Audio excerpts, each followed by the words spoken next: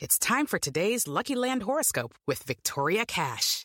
Life's gotten mundane, so shake up the daily routine and be adventurous with a trip to Lucky Land. You know what they say, your chance to win starts with a spin. So go to LuckyLandSlots.com to play over 100 social casino-style games for free for your chance to redeem some serious prizes. Get lucky today at LuckyLandSlots.com. Available to players in the U.S., excluding Washington and Michigan. No purchase necessary. VGW Group. Void where prohibited by law. 18+. Terms and conditions apply. Danny Lavery here. I just wanted to take a moment to remind you that if you are a fan of Dear Prudence, we have a lot of benefits just for you through Slate Plus, Slate's membership program. Every week, we have a bonus episode of this podcast that comes out on Fridays that includes a few more questions and answers with our guest. On Slate.com, I do a weekly bonus column as well as a weekly Prudy Uncensored column where I do a casual chat with someone about one of the questions that I answered that week. These are all exclusive to Slate Plus members only, and that's on top of all the other benefits you'll get, which include no ads on any Slate podcast and never hitting a paywall on the Slate website. So if you have some extra funds and want to support the work we do here at Dear Prudence and at Slate, please consider joining Slate Plus. It's $35 for the first year and $59 after that. You can sign up at slate.com/prudyplus. Dear Prudence. Dear Prudence. Dear Prudence. Dear Prudence. Dear Prudence. Dear Prudence. Dear Prudy. Do you think that I should contact him again? Help. Help. Thanks. Thanks. Thank you.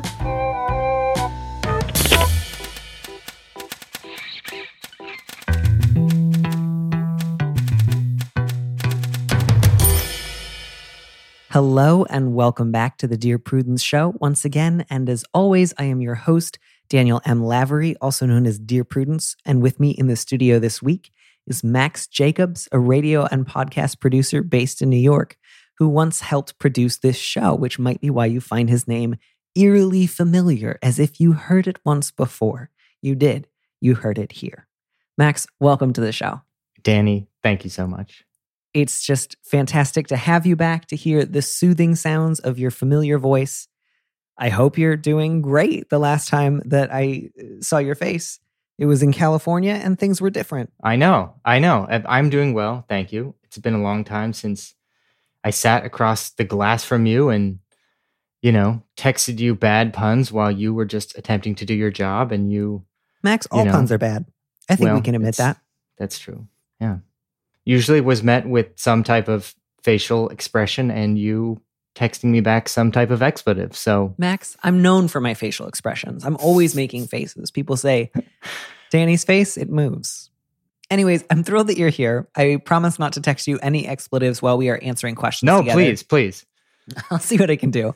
Would you please read our first letter and we can try to figure out how to help these people? Absolutely. So the subject, smoking neighbors.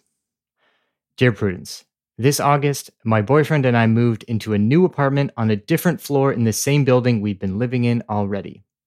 A few months later, I noticed our bathroom occasionally smelled like cigarette smoke, which was odd because it's an interior room with no windows. I called maintenance and they said someone below us is probably smoking near their bathroom vent and it's coming into ours. This is now happening multiple times a day. We've started a reek sheet to note dates, times when it's especially bad. Management is sympathetic, but apparently the building allows smoking inside the apartments. They said they'd look into it, but that was a week ago and nothing's changed. The smell of smoke permeates our bathroom and now our closet. I really don't want my clothes to smell like smoke. Our lease says something about not letting odors disturb your neighbors, and I think this qualifies. It will be difficult to find the source, so I'm not sure who we could talk to. Do I just go talk to everyone on the floor below us?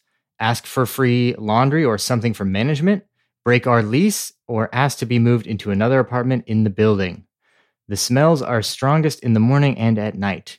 Key times we also use the bathroom. I can't bear the idea of going to bed every night for a year with this smoke smell clinging to my hair. I was mostly really amazed that there are still smoking apartment buildings out there. During the many, many years that I have been a smoker, I sure would have enjoyed living in one of those, and yet I could never find any, which is not helpful to this letter writer. I don't want to get too lost in the weeds there. Yeah, I mean, this is kind of rough. I mean, one of the things I kind of keyed into was management is sympathetic, which is really not a given depending on your apartment.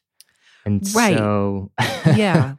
Yeah. And it's sort of like, are they making sympathetic noises? But Right. because like their policy is that they can't do anything apparently. So it seems to me more like they are not being rude as opposed to actually doing something sympathetic. So we can start by just focusing on the questions that they asked, because I think if we can rule some of those Right. options out, we might be able to get a better answer. Go talk to everyone on the floor below. Tricky for a couple of reasons. One of which is that would take a long time. Not everyone would be at home. Some people might be offended or annoyed. I don't know that anyone would even know if it was them. Like, no one's going to say, like, I bet it was my smoking. Like, it could be the person whose smoke you're smelling is not the person who says, oh, I smoke. So right. that's tricky too. And then there's also the question of like, what would you say? Would you say like, stop smoking indoors because it's winter? That might very well not fly. Or like, will you please switch to a vape? Like, what are the odds that someone's going to hear that and say like, yeah, you got it? And then they say our building allows it. So right. This isn't the kind of situation where like your upstairs neighbor is making a lot of noise, but they don't know how much it carries through the floor, and you go introduce yourself and ask if they can try to keep it down or get a bigger rug. Like, this is the kind of thing where you have to think through, what could I ask of this person and what are the odds that they would do it? yeah. I do wonder if the management is sympathetic. I mean, it's been a week and they haven't done anything. Even for a sympathetic management that you think might do something for you, a week isn't like a terribly long time. And so I do wonder if maybe they are open to something. And I wonder if you could put some more pressure on them to say, like, look, if this is the reality of the situation and I don't really have a lot of recourse here, I would appreciate perhaps a reduction in the rent. I'm not sure if that's something they would consider, but like, it's not unreasonable to think about, especially if this is the kind of couple that's like going to the trouble of like documenting cases. And like, if you're starting to show like, look, we're having to do laundry more, we're having to do this, this, and this, like actually saying like, there's actually like financial recourse here. And like, if we have to keep living in the situation, like, hey, maybe knock $50 off the rent for the month because of the extra laundry we have to do. I think that's probably one of the better options. Again, it's reasonable to say like, we are doing laundry a lot more often. We'd like a reduction there. I think it's also worth checking in with your local tenants' rights board, because even if the building does allow smokers, there are often lots of state and federal protections for people from secondhand smoke. That's not to say that you'll be able to get exactly what you want right away, but it might help you know a little bit more about what you can either bargain for from management or ways in which you might be able to break your lease without a penalty citing something. Right. So check in with them there. And then, consider too, it's not just that the smell is upsetting, which it definitely is, especially if you don't smoke yourself. But there's also real health risks. So it's not just like, oh, there's a bad smell. It's if it's smelling that strongly, you're also getting, I would talk to your doctor about it. I would mention it at your next checkup, which is just that like, obviously I don't think I'm necessarily going to drop dead of this tomorrow, but like if I start experiencing any new respiratory problems or, if any of my like if I have any cardiac issues that are new, that this is something we should be on top of. And that I think is also something you might want to focus on. And again, kind of push that one with both the tenants' rights board and then also with your management. I don't think you're going to be able to persuade someone to like quit smoking or switch to vaping, unfortunately, And I hate to say it, but even the management that seems sympathetic, like they might not do very much, unfortunately. And right. The idea of a smoking building. Yeah.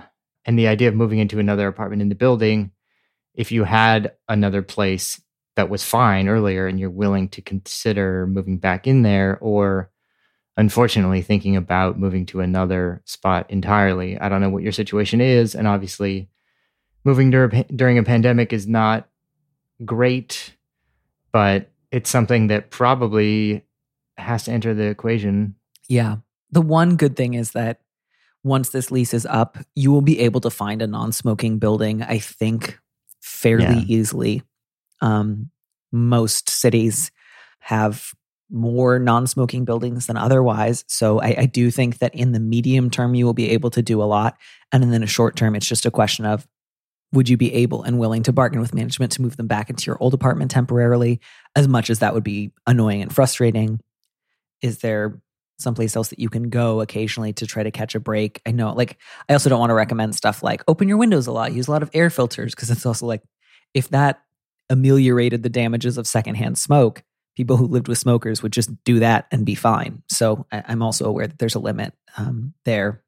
But those are, I think, my best options. And if nothing else, I'm going to use this opportunity to be really grateful that I have now gone 3 months without smoking or nicotine of any kind, which is the longest I've gone in a while. Hey, congratulations. I don't want to make every letter about personal triumphs, but I'm really relieved of like, oh, I'm not creating this problem for other people anymore. I'm really glad. Smoking is very hard to quit. I don't know if you knew that, Max.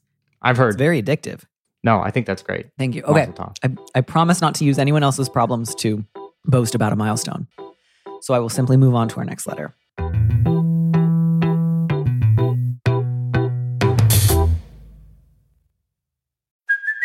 Hey, it's Kaylee Cuoco for Priceline. Ready to go to your happy place for a happy price? Well, why didn't you say so? Just download the Priceline app right now and save up to 60% on hotels. So whether it's Cousin Kevin's Kazoo Concert in Kansas City, go Kevin, or Becky's Bachelorette Bash in Bermuda, you never have to miss a trip ever again. So download the Priceline app today. Your savings are waiting. Go to your happy place for a happy price. Go to your happy price, Priceline. With Lucky Land Slots, you can get lucky just about anywhere. Dearly beloved, we are gathered here today to... Has anyone seen the bride and groom? Sorry, we're here. We were getting lucky in the limo and we lost track of time. No, Lucky Land Casino, with cash prizes that add up quicker than a guest registry. In that case, I pronounce you lucky. Play for free at LuckyLandSlots.com. Daily bonuses are waiting. No purchase necessary. Void where prohibited by law. 18+. Terms and conditions apply. See website for details. Let's move on to a family question that I think actually like we can sort of offer some helpful tips with. The subject is passive-aggressive punishment. Dear Prudence, my mom has a habit of punishing me and others through passive-aggressive means when she determines we have done something wrong. She will not answer my calls. We talk almost every day. Refers to me only by my first name when she usually refers to me by an affectionate nickname, and becomes coldly polite while denying anything is wrong. I've tried asking her to please tell me what's wrong so we can talk, but she ices me out. Growing up with this has given me a really awful physical reaction to this kind of behavior. I get dizzy and anxious and compulsively want to overcompensate by giving her gifts and reaching out until she's happy. It's horrible. What should I do? I'm almost 30 and I can't do this anymore. Did you feel that feeling too? I read this letter and I felt like a sort of brief moment of like, oh, I feel that sick feeling you get when you're like somebody who normally cares about me is acting very, very reserved and withdrawn and won't tell me why. Yeah. I mean, I can't say that I am familiar with this specific situation, but it just seems from reading this that like you could probably, the description of this, you could take this past passive aggressive. I don't know. Do you think that description is too far in describing it? That it's been passive aggressive in the past? No, I guess I think of passive aggressive being maybe gentler than this, and this feels worse than that. I mean, I think oftentimes people use passive aggressive to mean indirect. Right. I do. And I think in that sense, this is fair. This is indirect. The thing, I mean, this sounds awful, full stop. This sounds nightmarish. It sounds like this letter writer grew up with this. And that to me moves out of nightmarish and into traumatizing. I guess that's what I'm sort of getting at. Yeah. Yeah. The idea like this, I think, not just like leaving notes around saying, don't right. Or being like a little flip, being a little like saying something with a little bit of an edge to it about the dishes or something. Yeah. I think passive aggressive certainly is accurate, but it's not anywhere near complete. And if she did this to you as a child, and it sounds like you were pretty young and it was pretty formative such that you still in your almost 30s feel kind of terror when she transforms from like the cloth mother to the wire mother to go into like psychiatric history here.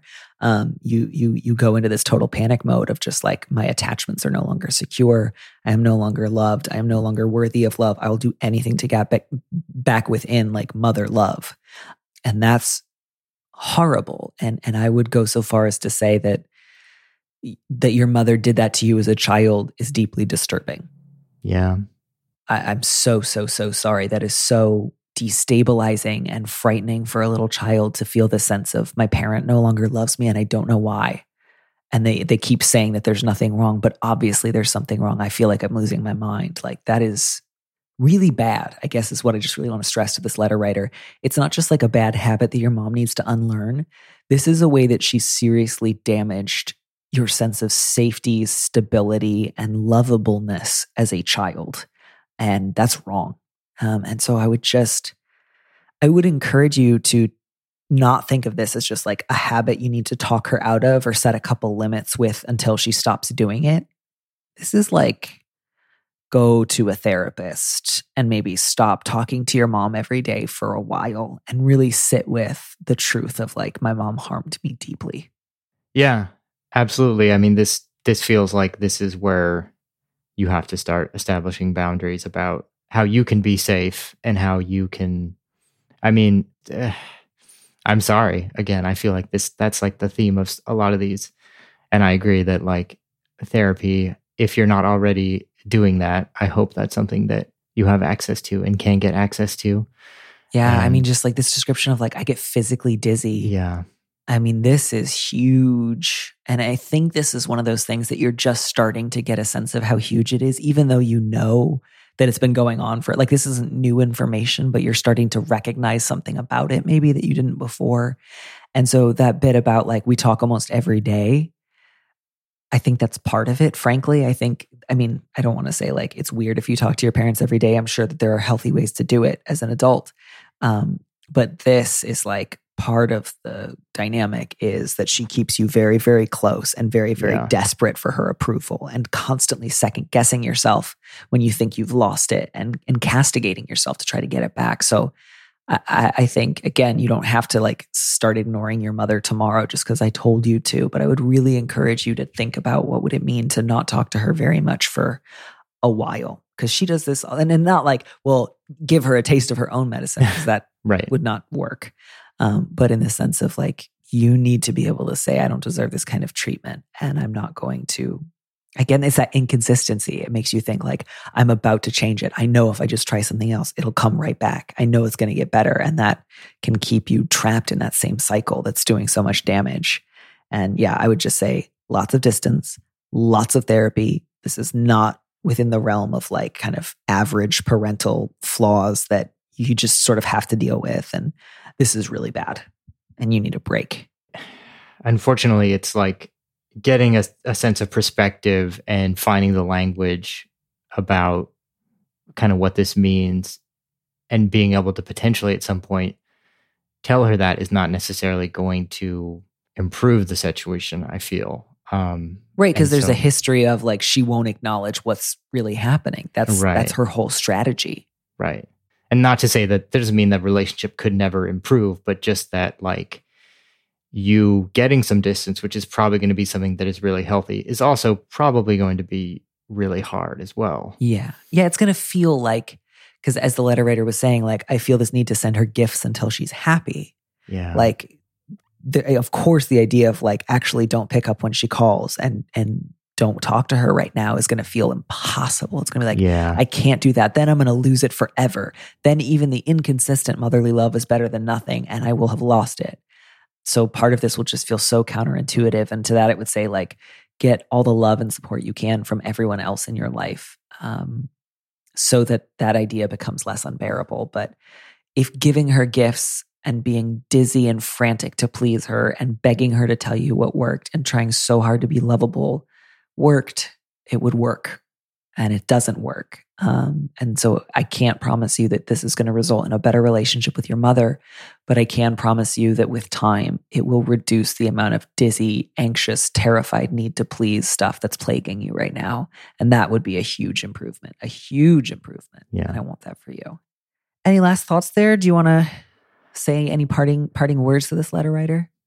I mean, I think there's a lot of wisdom there, and just that I think there probably are a lot of folks who have dealt with common situations to this, not to say they will know exactly what you're dealing with, but I'm sure you may be able to find some folks who you will be able to talk to about this too. And maybe that is through therapy, but maybe it is through just good friends. Yeah. Or both even, I mean, I never want to offer therapy as an either or and then like, don't bother to talk to your friends. Yeah.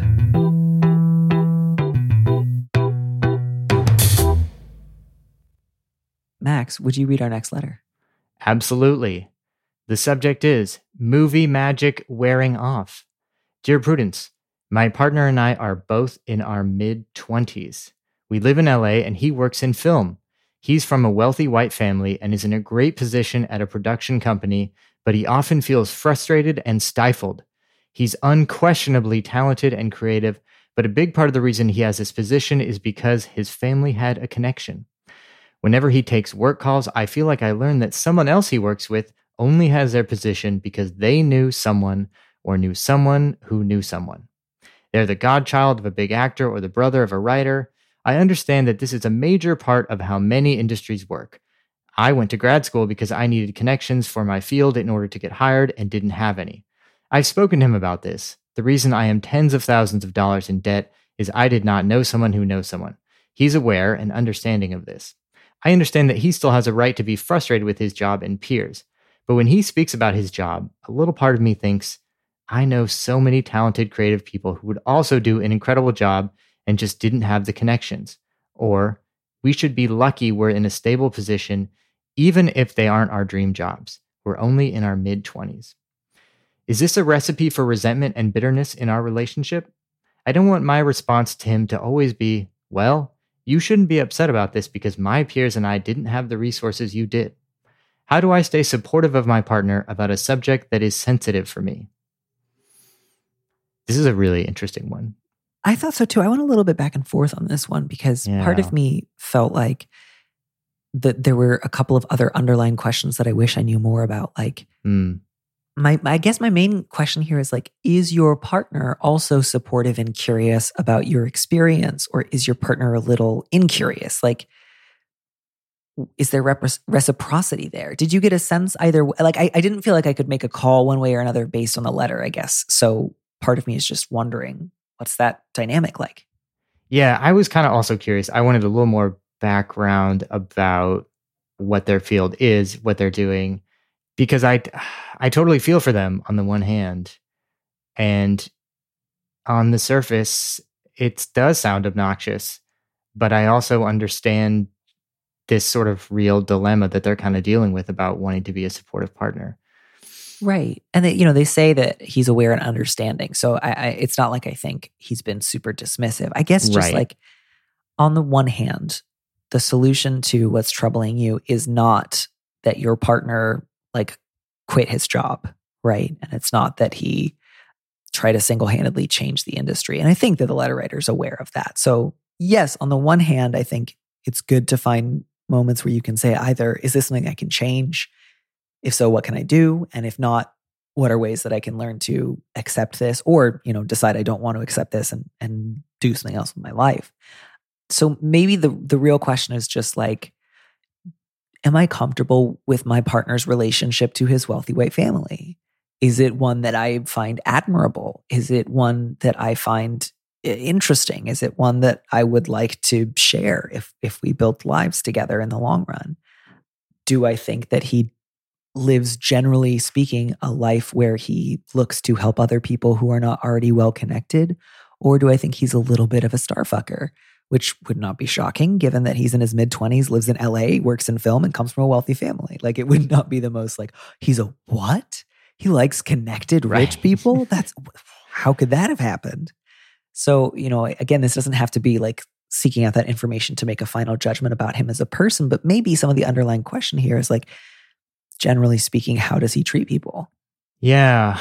Yeah, like if this speaks to a bigger issue, then it might be really worth paying attention to. Like, he's a nice guy. He's not the worst guy in the world, but he's a little shallow. And I think in the long run, I'd rather be with somebody else who has slightly different values. That would seem like a really good reason to break up with him. And again, would not mean that you would have to say like, he is the biggest jerk in the world. Or, you know, it may just be that like, I don't know how much he complains about his job. If he's only complaining occasionally, but you just have no patience for it, that might be an opportunity to let something go. If he complains about his job all the time and then hops on the phone and he's just like, hey, you son of a gun, it's great to talk to you. You're the best, man. Let's do coke tomorrow. Right. Because my understanding of LA Guys is from like a terrible sketch comedy thing from the 80s. Like if that's part of what you're noticing, you know, that seems like a big thing to have an opinion about. Right. Like part of me wonders if there is a way to have a conversation, like a reasonable conversation that is like, I hear about your job all the time. I'm not that interested in it. You know that it bothers me. Like, it sounds super privileged. And like, while I have respect for you and what you do, like, I'm trying to get a handle on some of my resentment. But is it possible for me to just hear less about the day-to-day struggles, you know, while still being supportive of your overall goals to, you know. Yeah, maybe some of it's that he's just complaining about work too much. Yeah. And that's exacerbating a dynamic. Maybe you want to say like, you can complain about work if you pay $1,000 of my student debt, which I don't know would work, but might be funny. And then, yeah, like maybe his response to that is something like, yeah, you're right, I can work on that. Maybe his response to that is like, this is not what I want from a relationship. And you two have a big fight and you find out you're kind of incompatible. But I think, you know, my goal here is not make sure you two stay together at all costs or make sure you two break up tomorrow. It's more just find out where the like weak points are in this dynamic and figure out either do we agree on different ways we can bolster those weak points, or is this a sign that our relationship has hit the end of the road? Right. Right. Like the question, is this a recipe for resentment and bitterness in our relationship? Maybe? Like, yeah. It depends, right? Yeah. Yeah. Yeah. So I would just say like, it again, it doesn't even have to be like a final call on his worth as a person. If you just decide, you know, he's talented, but I just find that I can't get over the degree to which he has the life he has because of nepotism. And I don't want that in my life. That's not something that I find hot and compelling and exciting in a partner. That's kind of fine. And it doesn't mean he has to quit his job, but it might mean that you two are not going to be partners forever. And I would just, I would encourage you to both look for ways to be supportive when you can, and also pay real attention to moments where you think this might mean we have incompatible values. And so supportiveness for supportiveness' sake is not always a good thing. Although I do think you should look for it where you can. But basically, if you can't get over it, don't force yourself to get over it. And I don't know. That's kind of it. I would, you know, maybe try to see how much of your debt you can get him to pay down. Yeah, you're in your mid-20s. Like, it's kind of fine if you break up with him. It's always fine if you break up with somebody. But I think especially this like, no, this is my partner. It's just like, yeah, maybe. Yeah. But mid-20s. You know, maybe not. Yeah. You're going to be fine. It's not like they've been married for 30 years and it's like, oh, this has been a dynamic at play on the back burner for a long time. And again, even if you'd been married for 30 years, you can still leave somebody. It's just like, you know, you've only been together at most a couple of years. It is absolutely fine to realize like we actually have different priorities and it's not working out, and that's fine. So, speaking of different priorities, non-life-threatening different priorities, the subject of our next letter is smoked out. Dear Prudence, my wife smokes pot daily, surreptitiously, without our kids knowing. It's legal in our state, so no issue there. However, the smell lingers in the garage despite her spraying Ozium, which I had to look up. It is an air freshener that I have never, ever heard of. Ozium. I am dreading the day that my kids, the oldest is 12, find out what she's doing. I worry that this will psychologically, quote, give them permission and make them more likely to smoke pot underage while their brains are still developing. I've told her my concerns and suggested that she try other things like wax, tinctures, gummies, edibles, etc., but she says they're not strong enough and that she prefers the joints. Am I wrong that this could lead to bad unintended consequences? Any info that might sway her? To me, this one definitely felt like, yeah, you two have a pretty big fundamental difference here in a value. Yes. Which isn't like one has a good value and one has a bad value, but like you two have very, very different ideas about how much pot a person should smoke. And so I get the like trying to push her in the direction of something that doesn't smell quite so familiar, but like I think that the real argument you're trying not to have is something like, do we just totally disagree on this? And I'm like scared to find out how far apart we are. Yeah, I think that's probably the best read on it. You know, I mean, do you have the same concern about kids smoking weed a lot? I mean, do you think it's possible that even if in a year or two or already the kids know she smokes weed, that they're going to be able to smoke weed to such an extent that it changes how their brains develop? Honestly, my first thought was like they might already know. Yeah. So like I don't want to just say I don't believe that. Like that may be totally true. They might not know, but like kids at 12, they might have been to concerts already. Like I don't know. You know, it wouldn't surprise me. It's a little young. It's not unheard of. I started smoking weed when I was 15, and I had some friends at that point who had been smoking weed for several years already, but not most of the kids. And you know, I don't want to either be like, whatever, kids are going to smoke weed, don't worry about it. Or like, oh my gosh, weed is going to turn them into just like lifelong apathetic couch potatoes who never care about anything. Right. So, you know, I do not have a strong sense on how much weed that you could smoke as an adolescent would affect your brain development. I don't want to either say like, everything about weed is good, and if somebody starts smoking weed at 12 every day until they're 30, it's just going to be purely great. But I also don't want to get too far into like the panic of like, oh no, what if my kids smoke weed when they're teenagers? Like they almost certainly will. Yeah.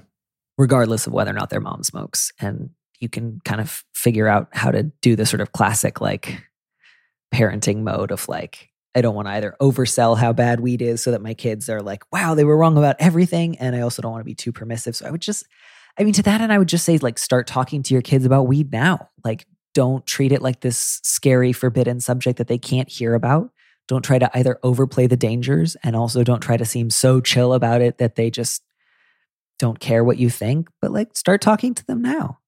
Right? Yeah. I mean, that also seemed like the most obvious thing was like, and maybe they are to some extent, but there's a way to have this conversation that it's not just like this sort of obvious drugs are bad. Well, okay, maybe, you know, like there's a way to have a conversation in somewhat of a nuanced way. And like 12 is like maybe a time where that starts to be, you know, they're not stupid. Yeah. And I think oftentimes, especially if a parent hasn't necessarily had a lot of firsthand experience with something like teen drinking, teen sex, teen drug use, the time that parents start to think to talking about their kids about those things, it's like you are already like, you could have done this 3 years ago, you know? Like I think oftentimes parents hope that this conversation won't have to come until 15, 16. And it's like, your kid's already going to have heard a lot about weed by then. And that's not to say like your only job is to like bend them to your will at 8 so that you can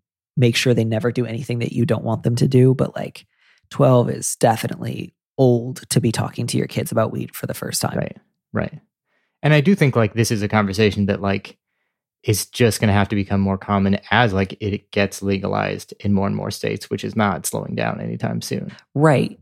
And you can do all of that without either like reporting your wife's weed use to the kids. Like you don't have to bring that up in order to have this conversation. The thing there that might be tricky is I don't know if she would see eye to eye with you on that. And so you might need to have a conversation with your kids both together and separately where you're able to stress like reasonable adults disagree sometimes about marijuana. And, you know, I disagree with your mom.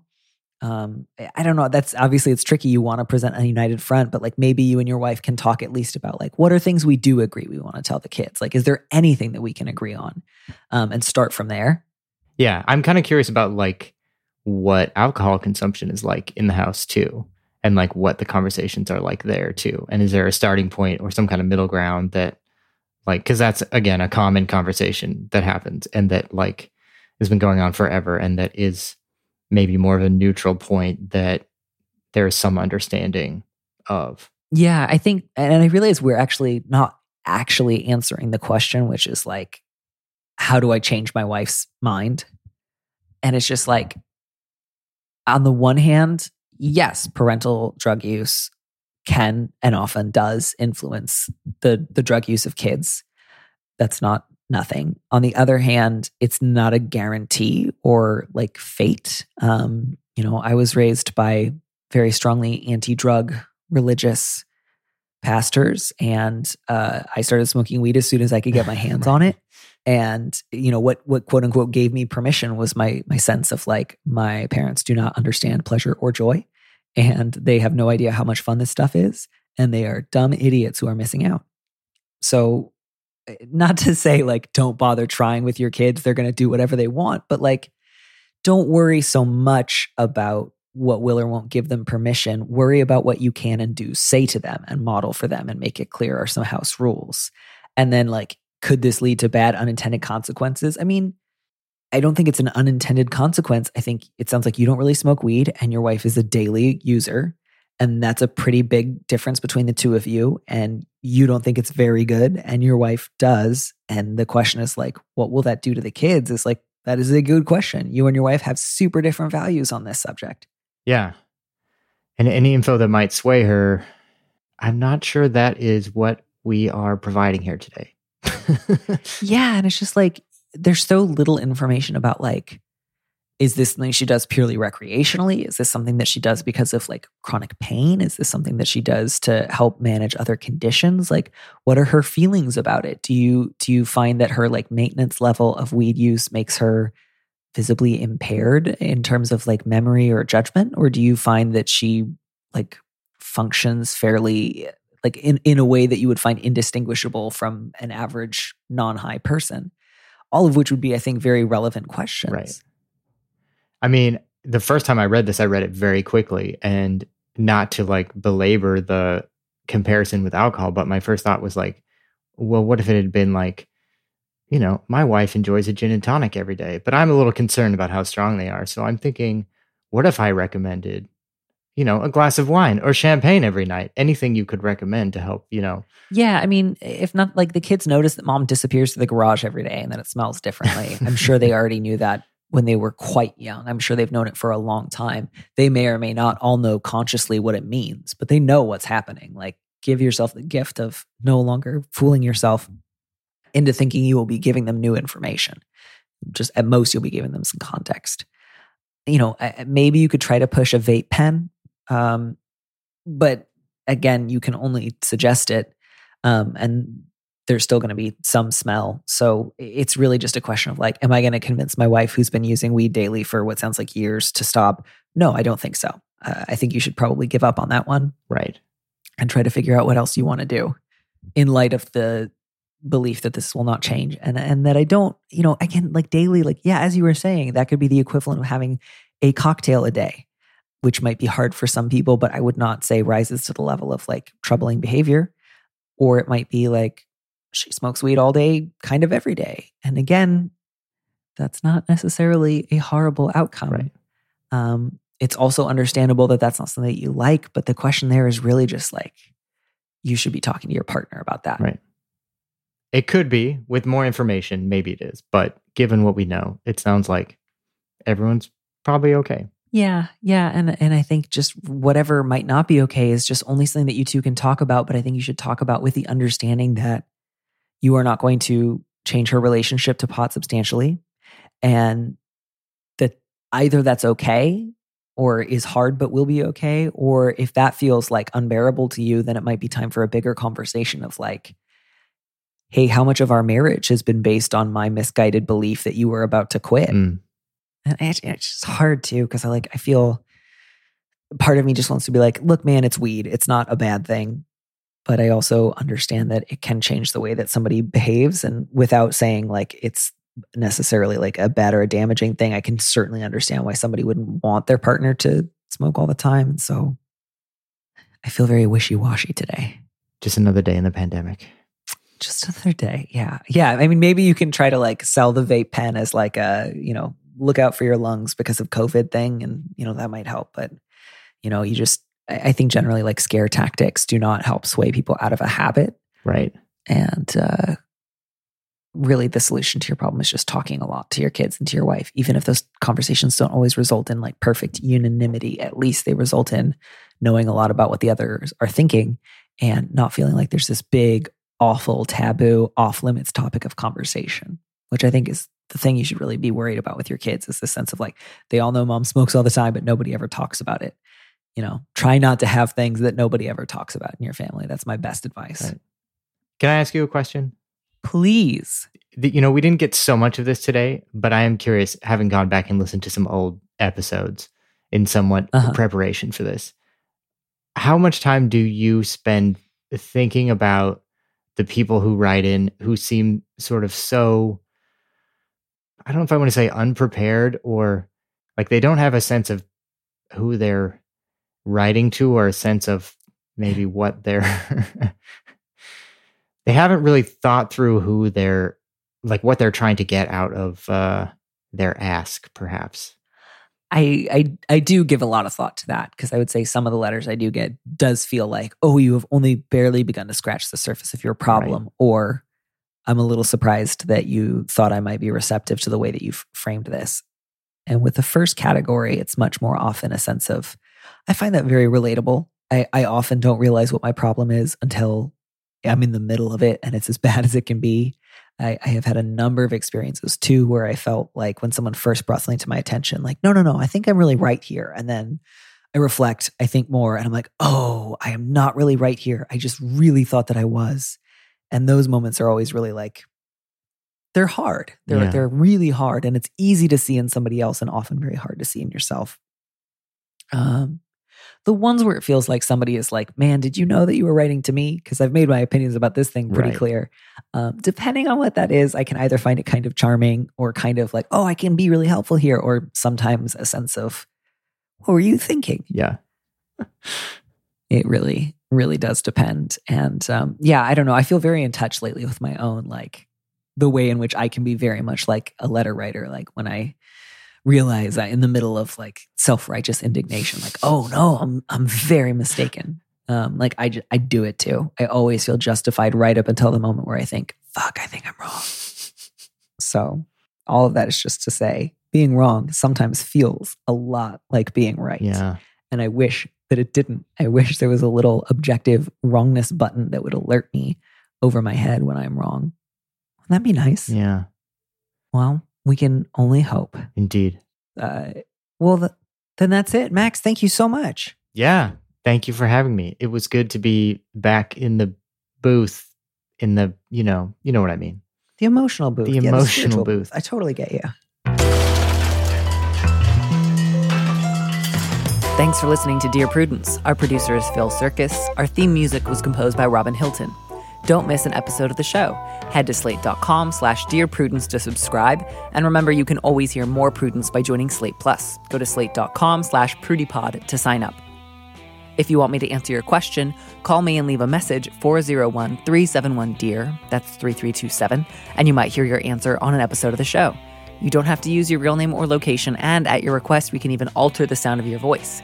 Keep it short, 30 seconds, a minute tops. Thanks for listening.